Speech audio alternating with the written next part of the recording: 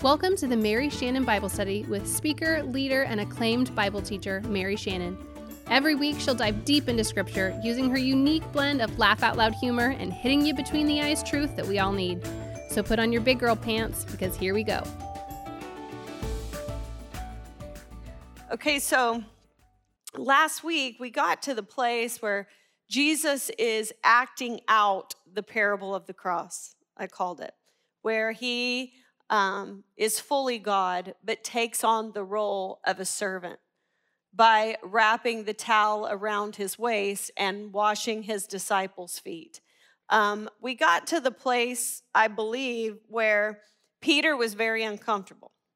Do you remember that? He says, you shall not wash my feet.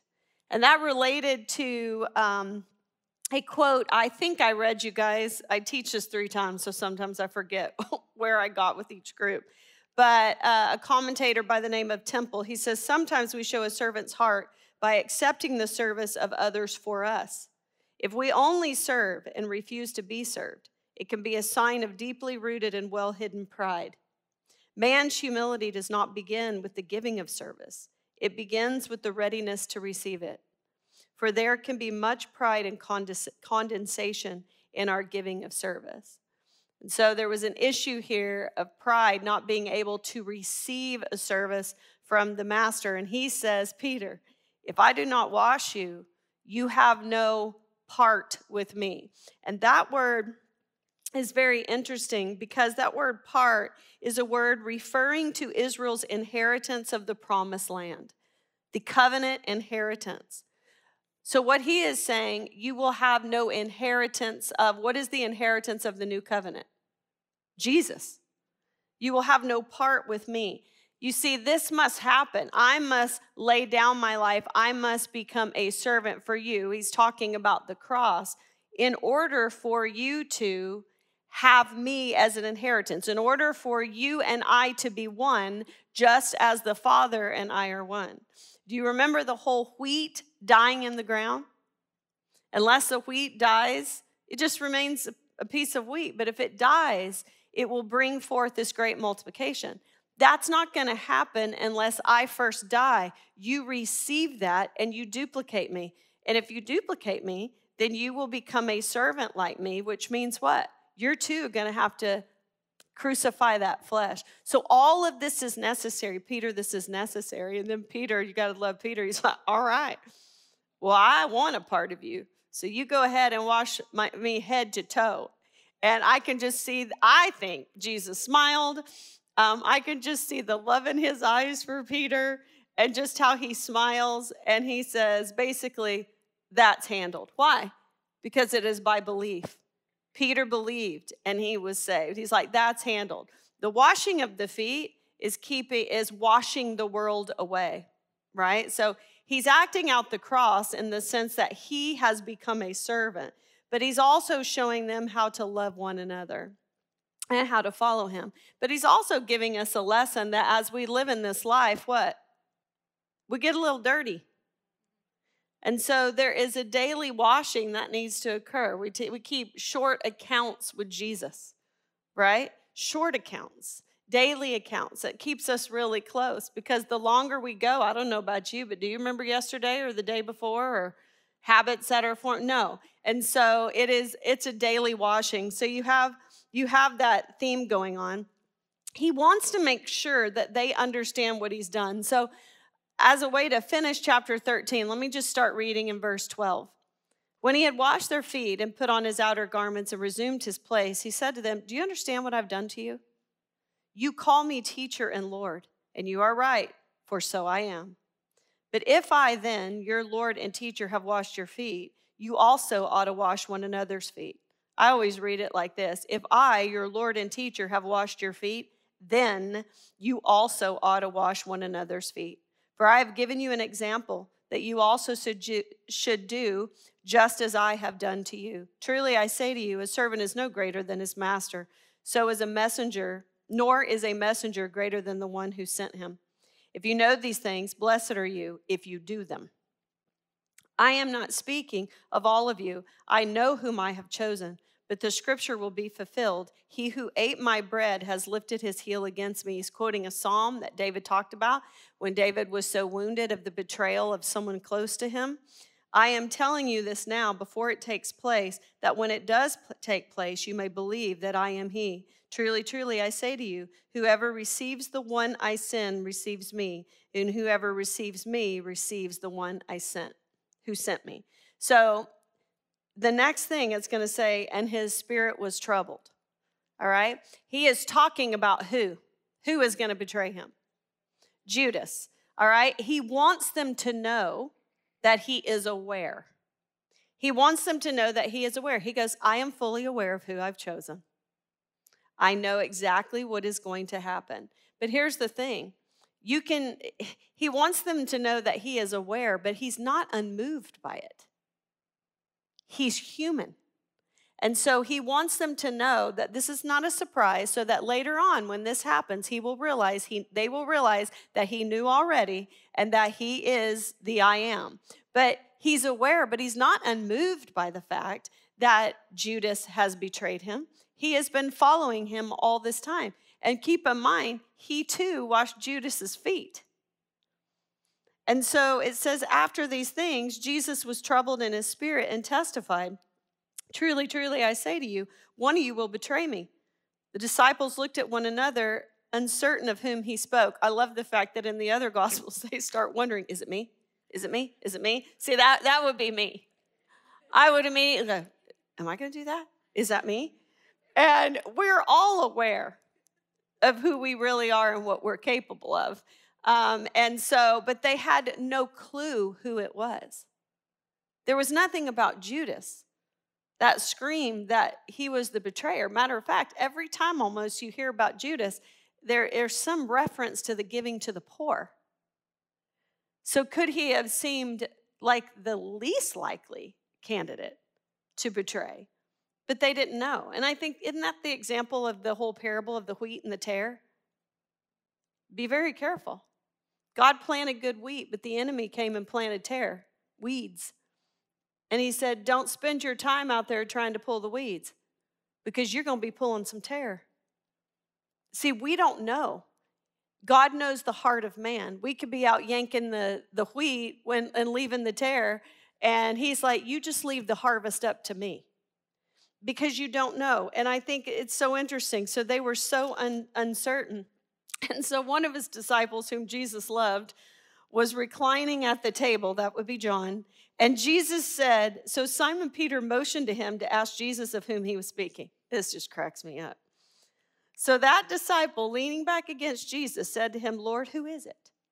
And Jesus answered, it is he in whom I give this morsel of bread when I have dipped it. So when he had dipped the morsel, he gave it to Judas, the son of Simon Iscariot. Then after he had taken the morsel, Satan entered into him. Jesus said to him, what you are going to do, do quickly. Now, no one at the table knew that he said this to him. Some thought that because Judas had the money back, Jesus was telling him, buy what we need for the feast, or that he should give something to the poor. So after receiving the morsel of bread, he immediately went out, and it was night. I love this scene. Were your children ever like that? Hillary, you ask her. Ask her. You know, like John, the disciple Jesus loved, who is at the right hand, and he's leaning, his direction so he can whisper in his ear. Peter across the table is like, John, ask him who it is. And so he just leans back. He goes, who are you talking about? And why? Why didn't Peter just ask? Because I think Peter wants to know in secret. Because what do you think Peter is thinking? Oh, no, you don't. If I find out who you are, right? Isn't Peter the kind that just takes matter in his own? Just tell us who it is. We'll take him out right now. This isn't going to happen, right? Because Peter he's in charge of this situation. He's going to take control. He's going to handle it. He's going to protect Jesus. That's what he's going to do.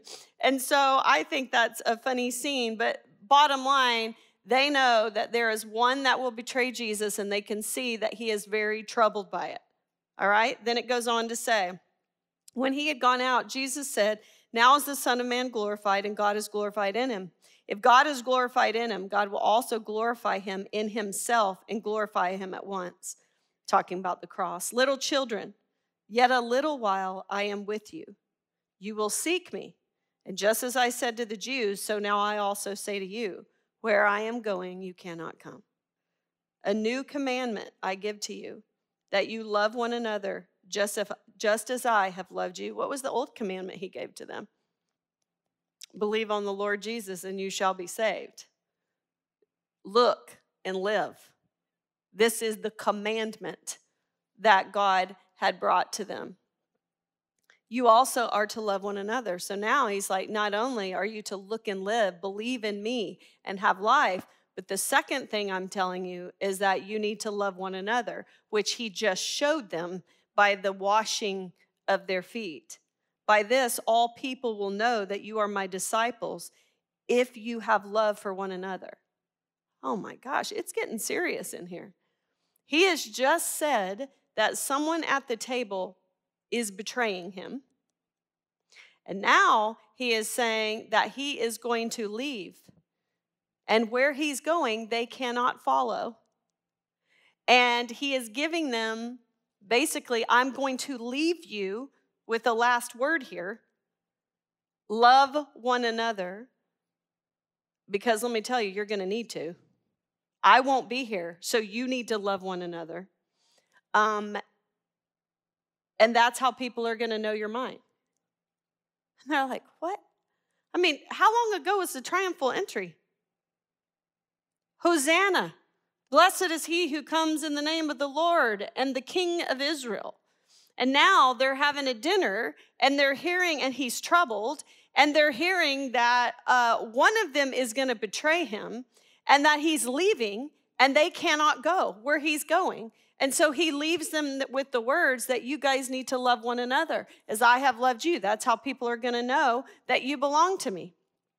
And then Simon Peter said to him, Lord, where are you going?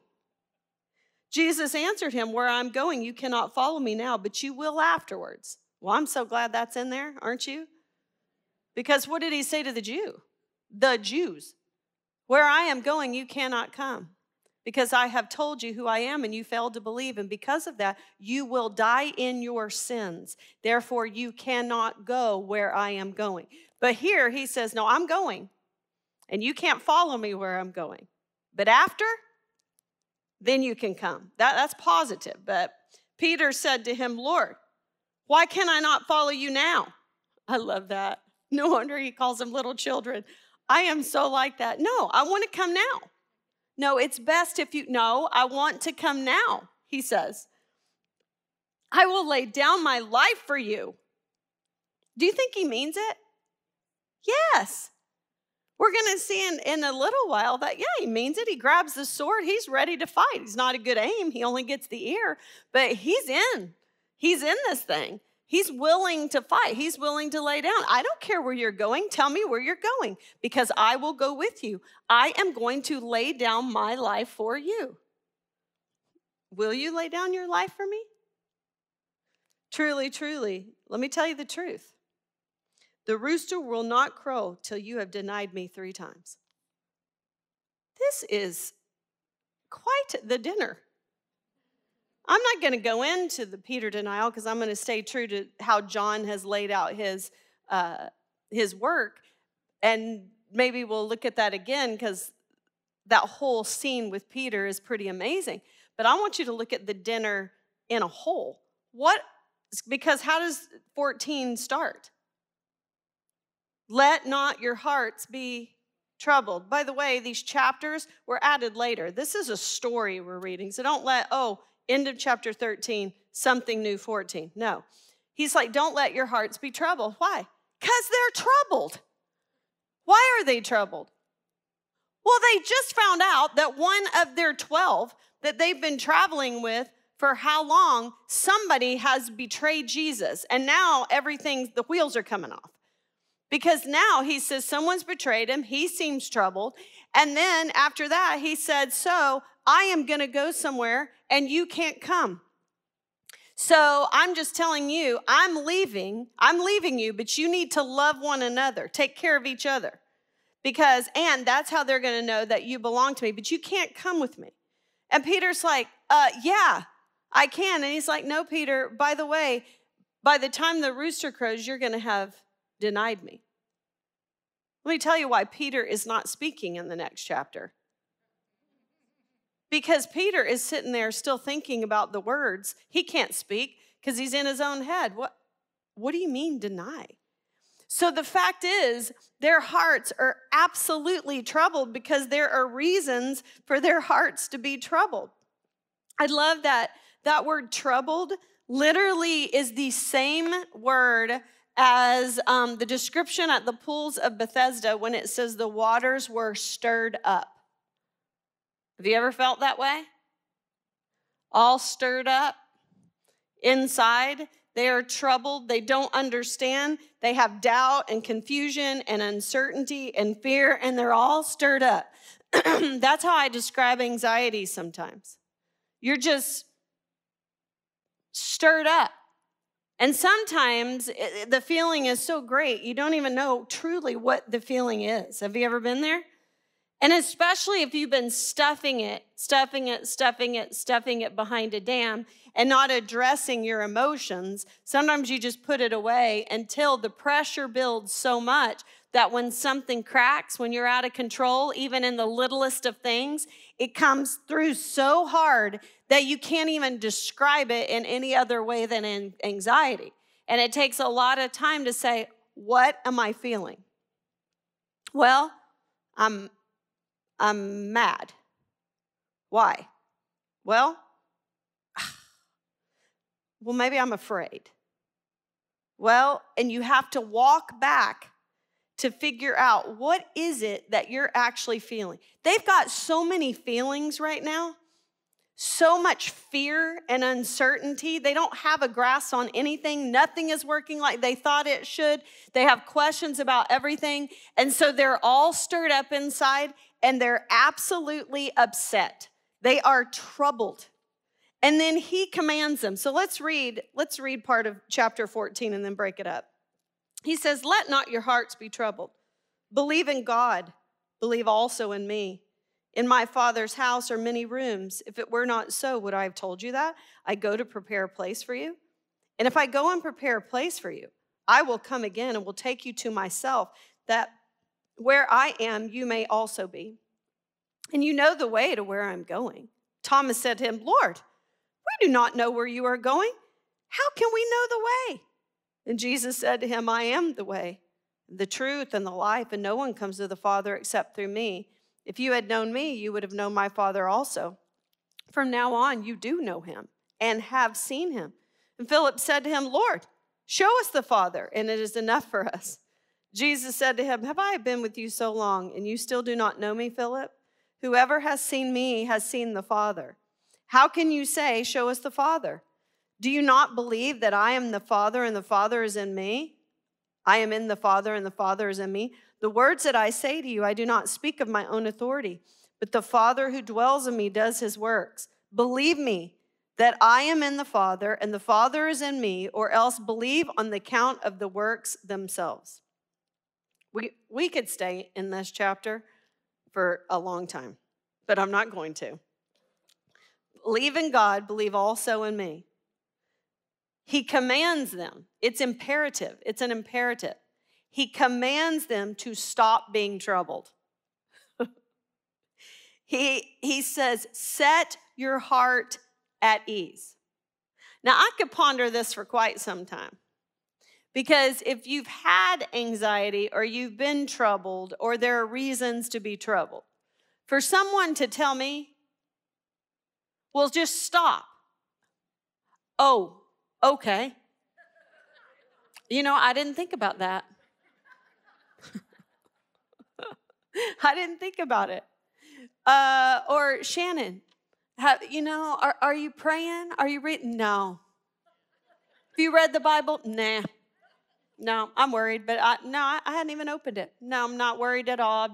Haven't read the Bible. I haven't gone to Yes. I have had anxiety so bad, to be quite honest, that reading the Bible increased my anxiety. That's weird. But I've had it that way. because of whatever was happening, thoughts happening in my body, all right? So it's not, I don't want to tie it up in a bow and give an equation, just stop it. But he didn't just do that, okay? Because he knows they're going to be troubled for a while. But there is some element, though, that we have to face. And that is, our feelings are important, emotions are important, but we aren't slaves to them. There is some aspect to where we can control. We can do something. And that's what he says. So the antidote here that he is talking about, this trouble, okay? And I'm not, listen, I know, I'm in counseling myself. I know there's deep-rooted things that have to come out. I'm not talking about mental health issues necessarily, but they are troubled because of what is happening. And he is saying the antidote to that is trust. That's what he's saying. Because he commands them to stop, and then he says, trust in God and trust in me. Tenney says, God's solution is not a recipe, but a relationship.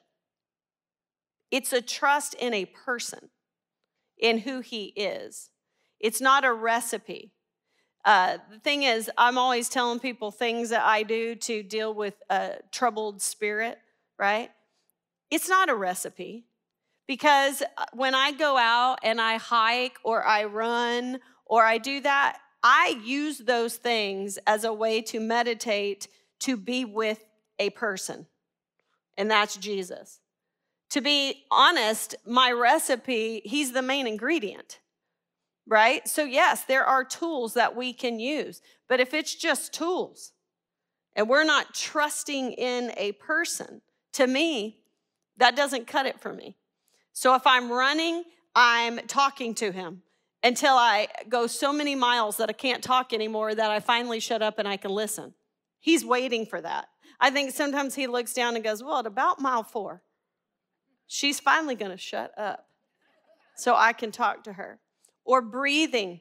When I breathe and I try to handle it that way, I am always thinking about the breath of God in my lungs, the breath of God, and allowing him to come in and the Holy Spirit. So we can have a recipe, things that we do, but it can't be just about the breathing treatments or the running or all of that kind of stuff. They're tools.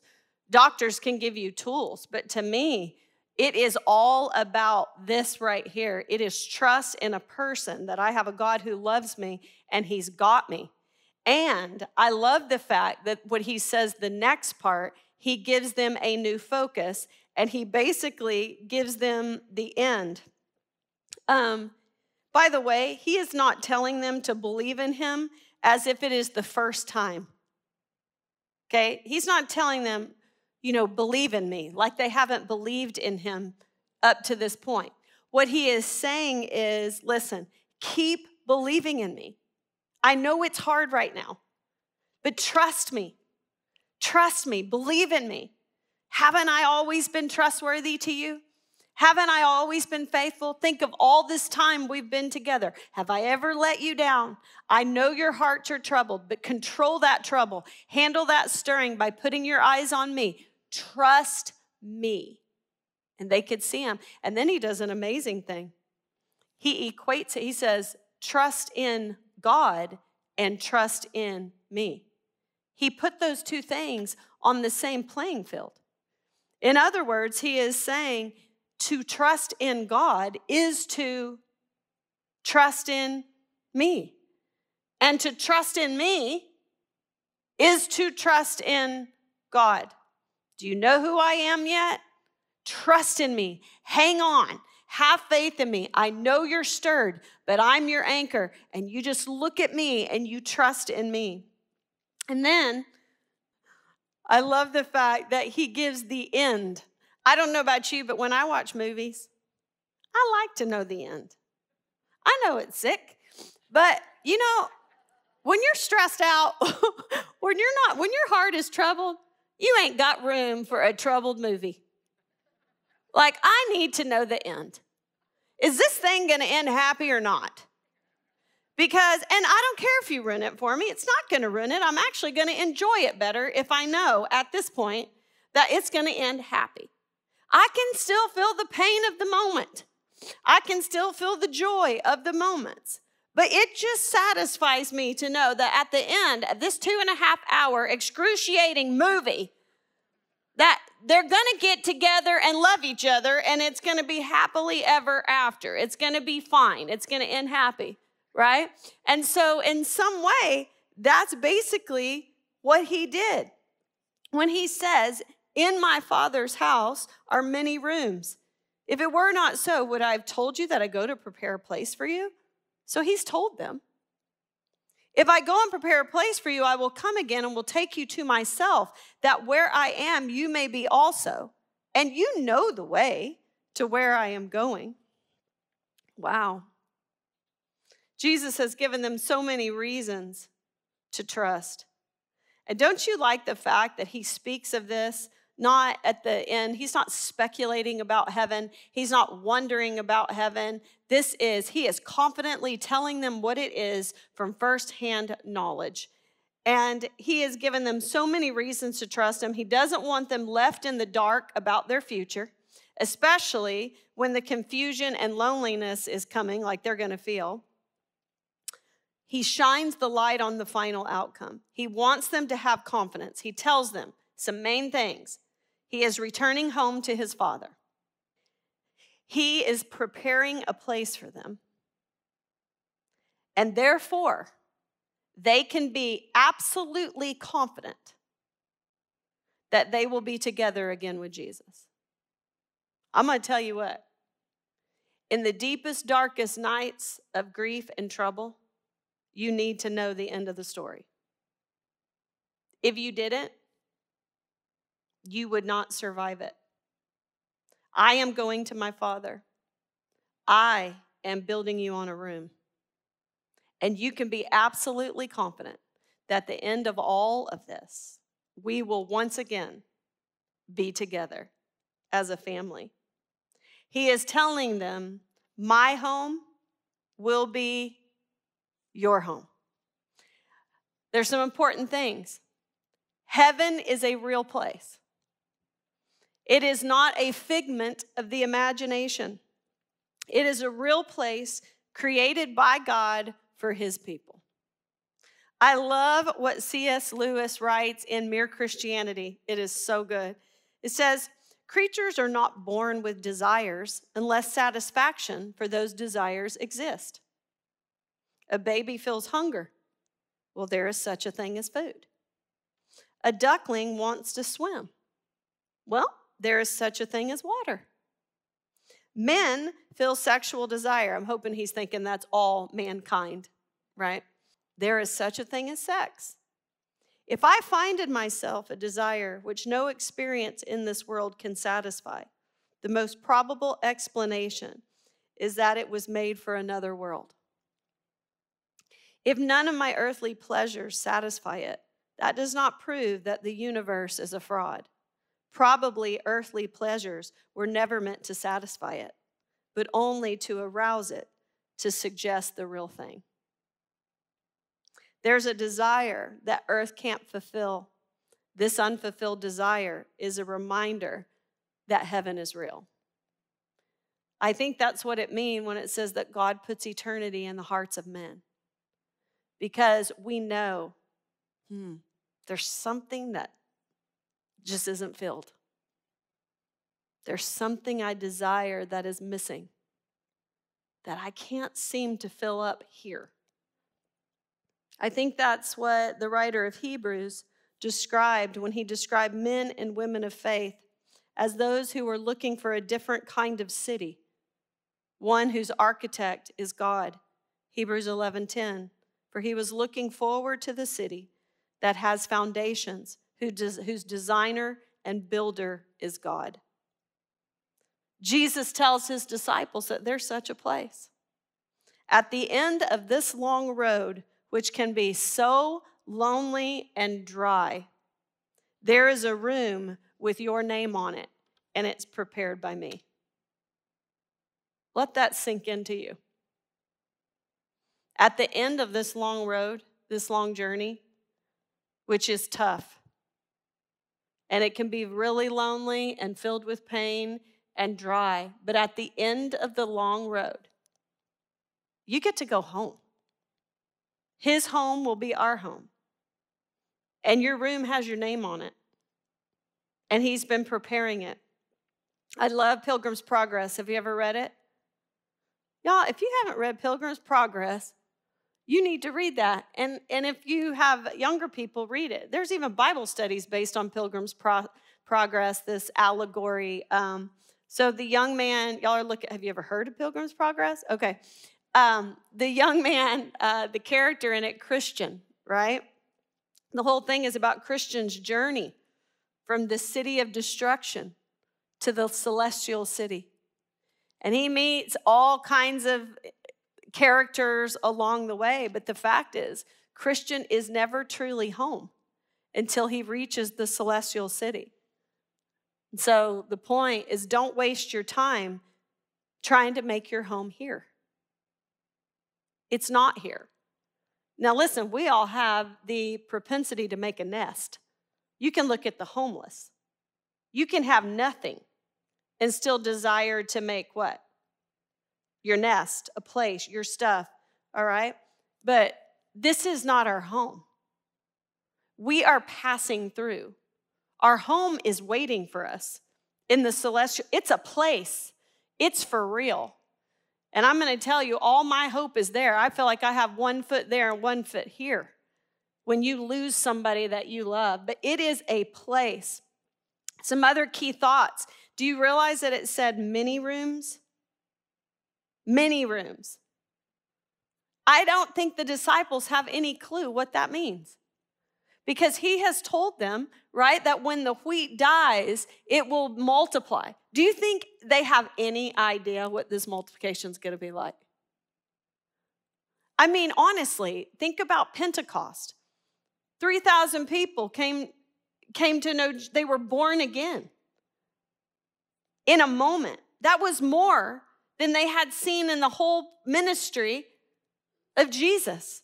Like, they have no idea the door that is about to open and what they are about to see and what is going to happen with the gospel. And listen, he is saying there are many rooms. There are plenty of rooms in this home. And I cannot imagine what that is going to be like. Have you ever heard, or do any of your Bibles say mansions? Oh my goodness. Cross that out. No, I don't want you to mark up your Bible. Really bad translation. It should be rooms, spaces, because this is so typical in my mind of American gospel. We want to make this about reward, you know? And there's all kinds of good Southern gospel songs about my mansion in heaven. I can't think of any right now, but about reward and mansions and streets of gold and this whole. That is not the context of this whatsoever. It's not about some reward of us getting some mansion. It is about a room built on a home. In that culture, as part of the family, right, when you went and got your bride, you built onto your home. You expanded this family. And that's what he's saying here, is that my home will be your home. This is relationship language. It's not about material reward. He is the reward. You see, they loved him. They did not want him to go away. They wanted to be together. And he is saying to them, one day we will be apart, but one day we will be together because I'm building on a room to my house and you're going to be a part of it. We are a family.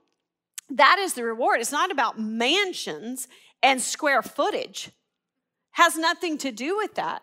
This is a term of relationship. Do you remember? For those who receive him, they will become the children of God. We will be one family, united forever. Love prepares a welcome. Think about When a baby is about to be born, what do? We prepare the room. Well, I think they still do. We did back in that day, right? We wanted to find out what the baby was so that we could prepare the room and be all precious. How do you treat it when you know a guest is coming? You prepare the room, right? When my kids would come home later, I'd wash those sheets and I'd wash it in Divine Wash because I loved how it smelled and I wanted them to come home and lay in those sheets and it just smells like mama's home and all that. And you prepare it and you dust and if you have guests, you may put out some water or magazine they like or treats, but you make it special. And he is saying, I have prepared your room. It's this idea of personally for you, right? This idea of love. If I've spent time preparing a room for you, do you not think for 1 minute I am certain you're going to be staying in it? Absolutely. Love prepares. But there's a deeper meaning. How did he prepare that room? Let me tell you something. Real estate in Phoenix, it's out of control. It's crazy. I see the prices and I'm like, oh, it sounds awesome when I want to sell. It sounds terrible if I need to buy, right? It's insane. I want to move to Central Phoenix so bad. And I told my friend, this is how awful my friends are. I said, I need to move to Central Phoenix. I'm going to have to find somebody who's passed away that won't put their house on the market, that will sell me some little brick house in Central Phoenix because I need to be more centrally located. And my friend goes, go be the chaplain at hospice. I said, you are going straight to the basement. I go, that is the worst thought. But my point is, it's almost impossible, right? To get real estate is terrible. Do you know how much it cost him for your room? His life. His life. It cost him his life so that you could have a room. Because I'm going to tell you, we could have never joined him with these dead bodies. We must be born again. He had to die on the cross for our penalty so we could be born in the Spirit, born alive. But not only that, one day we must receive a glorified body to be present with the Lord. You know what the whole point of the veil was, correct? In the tabernacle? The whole tabernacle is a beautiful picture of us proceeding to the presence of God. You can't even get in the gate without hitting the altar, because without the shedding of blood, there is no forgiveness of sin. And then there's the daily washing of the laver, washing in the word. There's now the entering into the tent, and on the right hand, you have the table of showbread, this sitting down and communing with Jesus. I stand at the door and knock. If anyone opens the door and lets me in, I will sit down and have dinner with him. And it is about eating bread together and community and abiding with Jesus. And when we do that, guess what's next? The golden lampstand. I am the light of the world. You spend time with Jesus, guess what you become? The light of the world. And the altar of incense, as we get serious about the prayers that are constantly going up before the Lord. But then there's the veil. And the veil separated us from what I would call the home of God on the earth. It is where he dwelt on this earth. The glory of God dwelt above the Ark of the Covenant, covered with the mercy seat that held the law. His eyes were focused on the law, the contract. And boy, did we break it. But on top of that, what would the priest put? The blood of the lamb. He'd sprinkle it 7 times on the Day of Atonement, so that when the glory of God looked down at the contract that we broke, on the mercy seat, he would see the precious blood of the lamb covering that. When Jesus died on the cross, that veil was ripped. Because when he died, when we accept him and we have faith in him, we are born again. We are given the nature of God, and we are able to come into his presence through prayer. But one day when we die and we receive a glorified body, we will be able to be at home with him. The triune God. Who can understand that? Not me. I don't think any symbol, any little antidote can explain the Trinity, but we will be there. And by the way, we're going to find out in just a little while that that's what he is saying. You will be with me. You will be with Father, Son, Holy Spirit. But while I'm gone, you will not be orphans. I'm giving you a deposit to guarantee this, and I'm going to send the counselor. That's what's coming next. But this whole thing, remember, they are troubled. Why?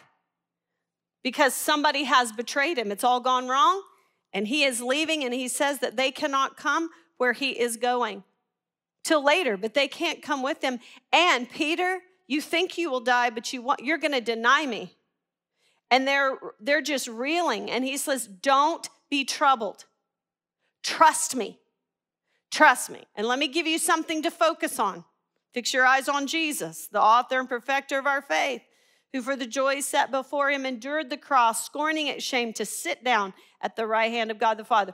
Trust me, because I'm telling you, I'm going to my Father, and I am building you on a room. And one day, we will abide together as a family again, because you got a room with your name on it. It says, I will come again and take you to myself. Did you see that? I will take you to myself, that where I am, you will be. We don't have to worry about finding it or missing it. He will come get us and take us there. Isn't that just so awesome? When someone's trying to tell you where to go, and they're giving you instructions, and you're trying to figure it out, and you're confused, it's just so awesome when they just go, Shannon, just stay right where you are. I'm going to come get you. And this is what he is saying. He is like, all of this is meant to give them hope during the dark days, especially between the death and resurrection. I think it's really interesting when you talk about heaven with people. Have you ever talked about heaven with people? Or, oh, I can't wait till the Lord comes. And you get different responses, right? Some responses, like for some of us, we're just worn slap out. And we're like, I can't wait till the Lord comes. And you know, I've started to understand things too. I remember like with grandparents, and as you get older, I do see why you long. Because you long for that family. I mean, at one point, everybody you know is gone. Everybody you know and everything you know, and all your memories you got more things in the past and you feel like are coming up, and you long for that. So I get that, but sometimes when you're talking to younger people, right, and you go, oh, I cannot wait for the Lord to come. They don't seem to feel the same. And I think that's interesting, because I think many people have a wrong perspective of heaven. Earth was made for us. It was made for us, but sin broke it.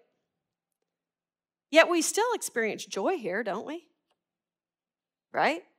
We experience love, and we experience children, and we experience victories. I mean, my gosh, have you ever had a successful goal line stand? Some of you football moms know what I'm talking about. There is nothing better. I'm going to tell you right now. I freaking hate football now, but I'm going to tell you some of the most exciting time. There is no greater time than when my son, who was not supposed to be on the field against ASU, ran out on the field against ASU and made the game-winning goal line stand in his hometown. You've never seen a person freak out like you saw me.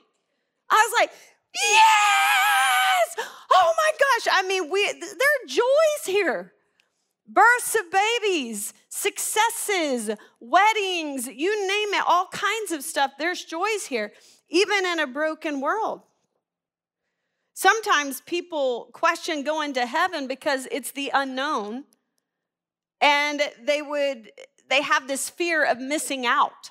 Like, I don't want to go to heaven because I want to get married, and if it's young people, I want to have sex, and I want to have children, and all of these things, and you get that. But I think it's really interesting what Randy Alcorn said in Light of Eternity, his book In Light of Eternity.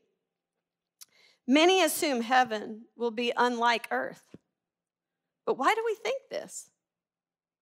God designed earth for human beings, and nearly every description of heaven includes references to earthly things: eating, music, animals, water, trees, fruits, a city with gates and streets. The Bible speaks of the new heavens and the new earth, not the non-heaven and the non-earth. New doesn't mean fundamentally different, but vastly superior. Let that sink in. New doesn't mean fundamentally different. It means vastly superior. If someone says, I'm going to give you a new car, you'd get excited. But not because you have no idea what a car is, but because you do know. What is it like? Vastly superior. It is a place. It is a real place. We have a room with our name on it. And there is nothing about this place. I put, don't allow earthly things, joys and pleasures to diminish your appetite for heaven. Ask God to use them to prime your taste buds. If you think we have joys here in this broken world, you cannot fathom what heaven has to bring. If you're not longing for it, anticipating it, then I just wonder if we've made this world too much of our home. It should be something that we long for, that we look forward to.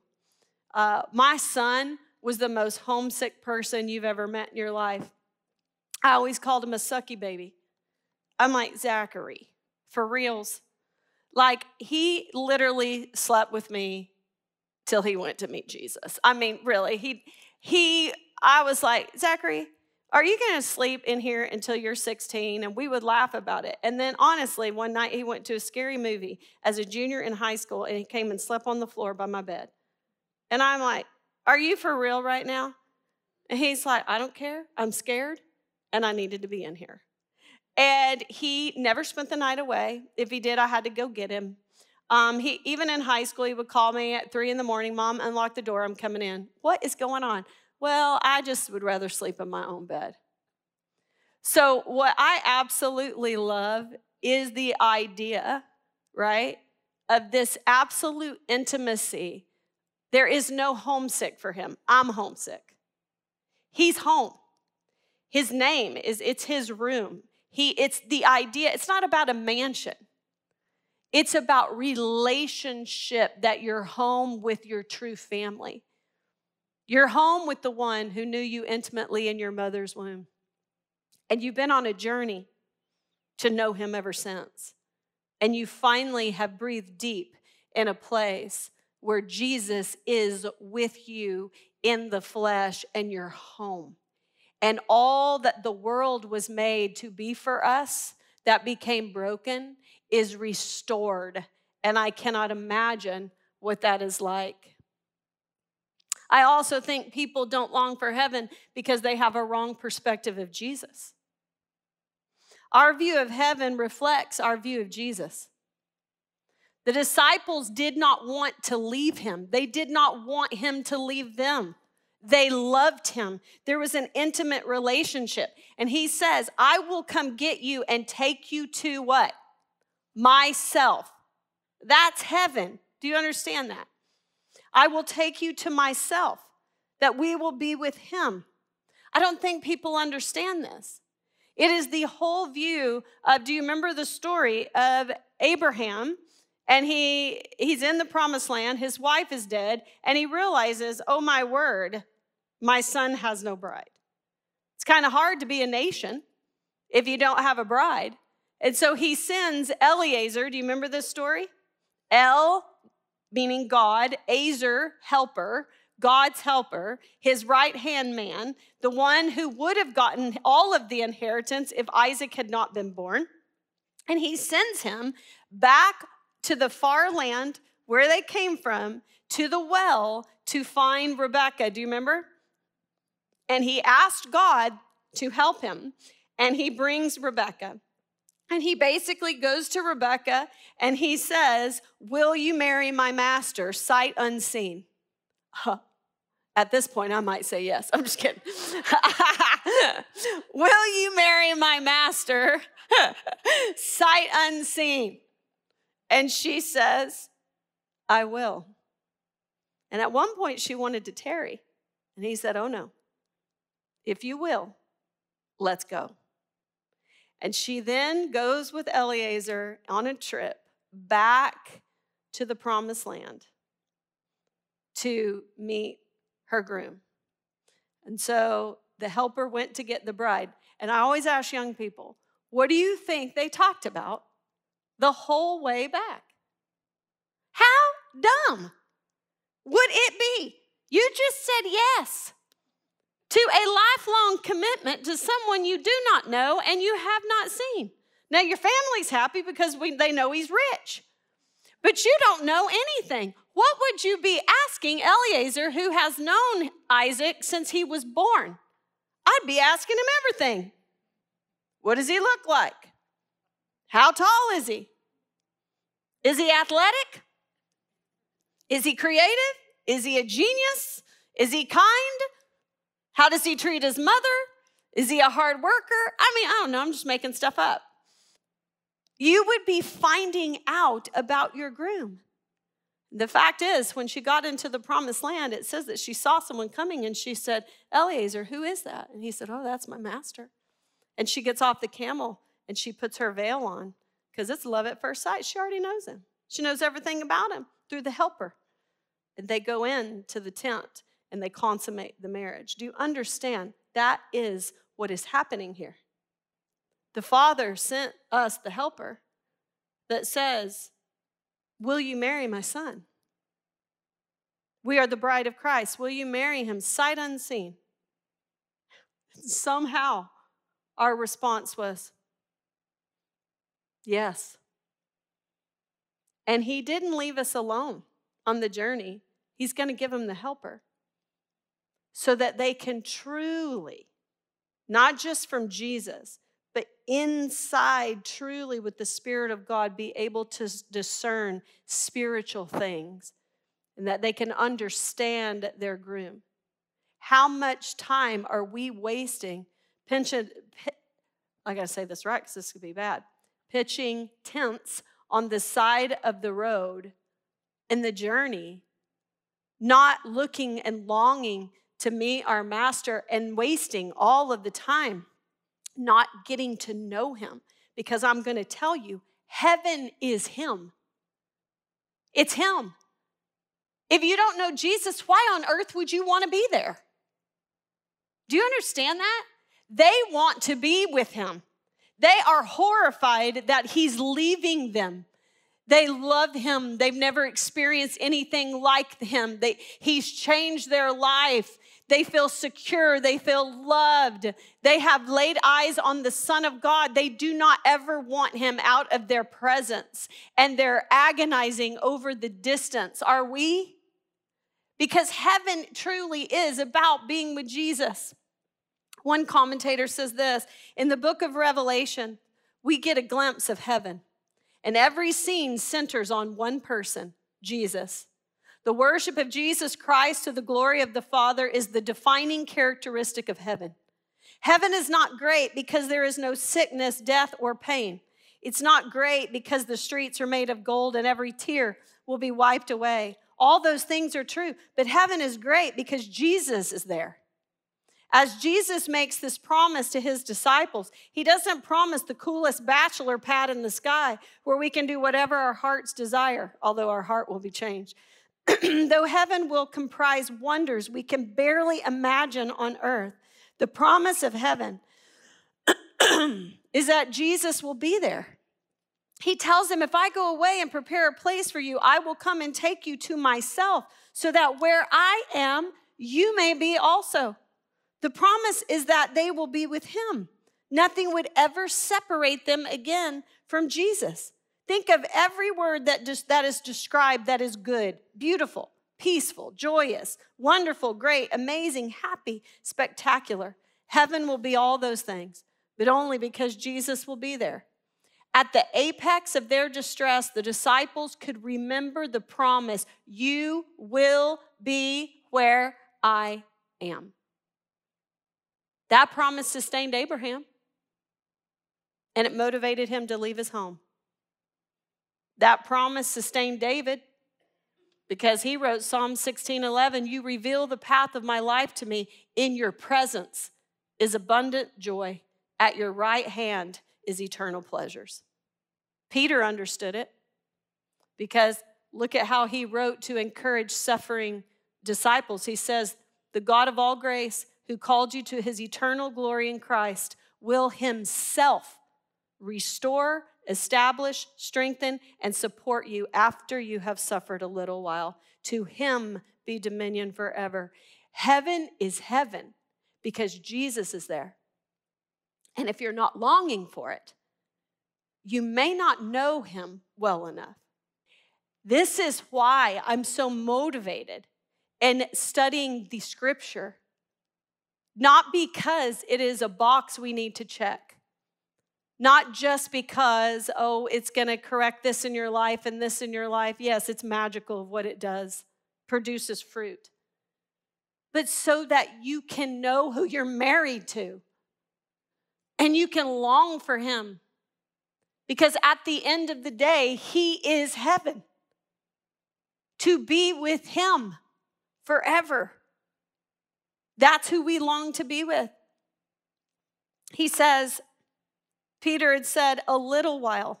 He says, after you have suffered a little while. Do you ever feel like a little while is not a little while? I mean, have you just ever had a day that you feel like will never stinking in? Or a season that will never end? One of my friends, Kristen, who's a comedian, I love what she says at the beginning of Aspires, or maybe at the end, I can't remember, when she says that she thinks laughter is an example of the hope we have in Christ. Because everything we go through, every suffering, we need to remember as believers, it has an expiration date, right? It has an end.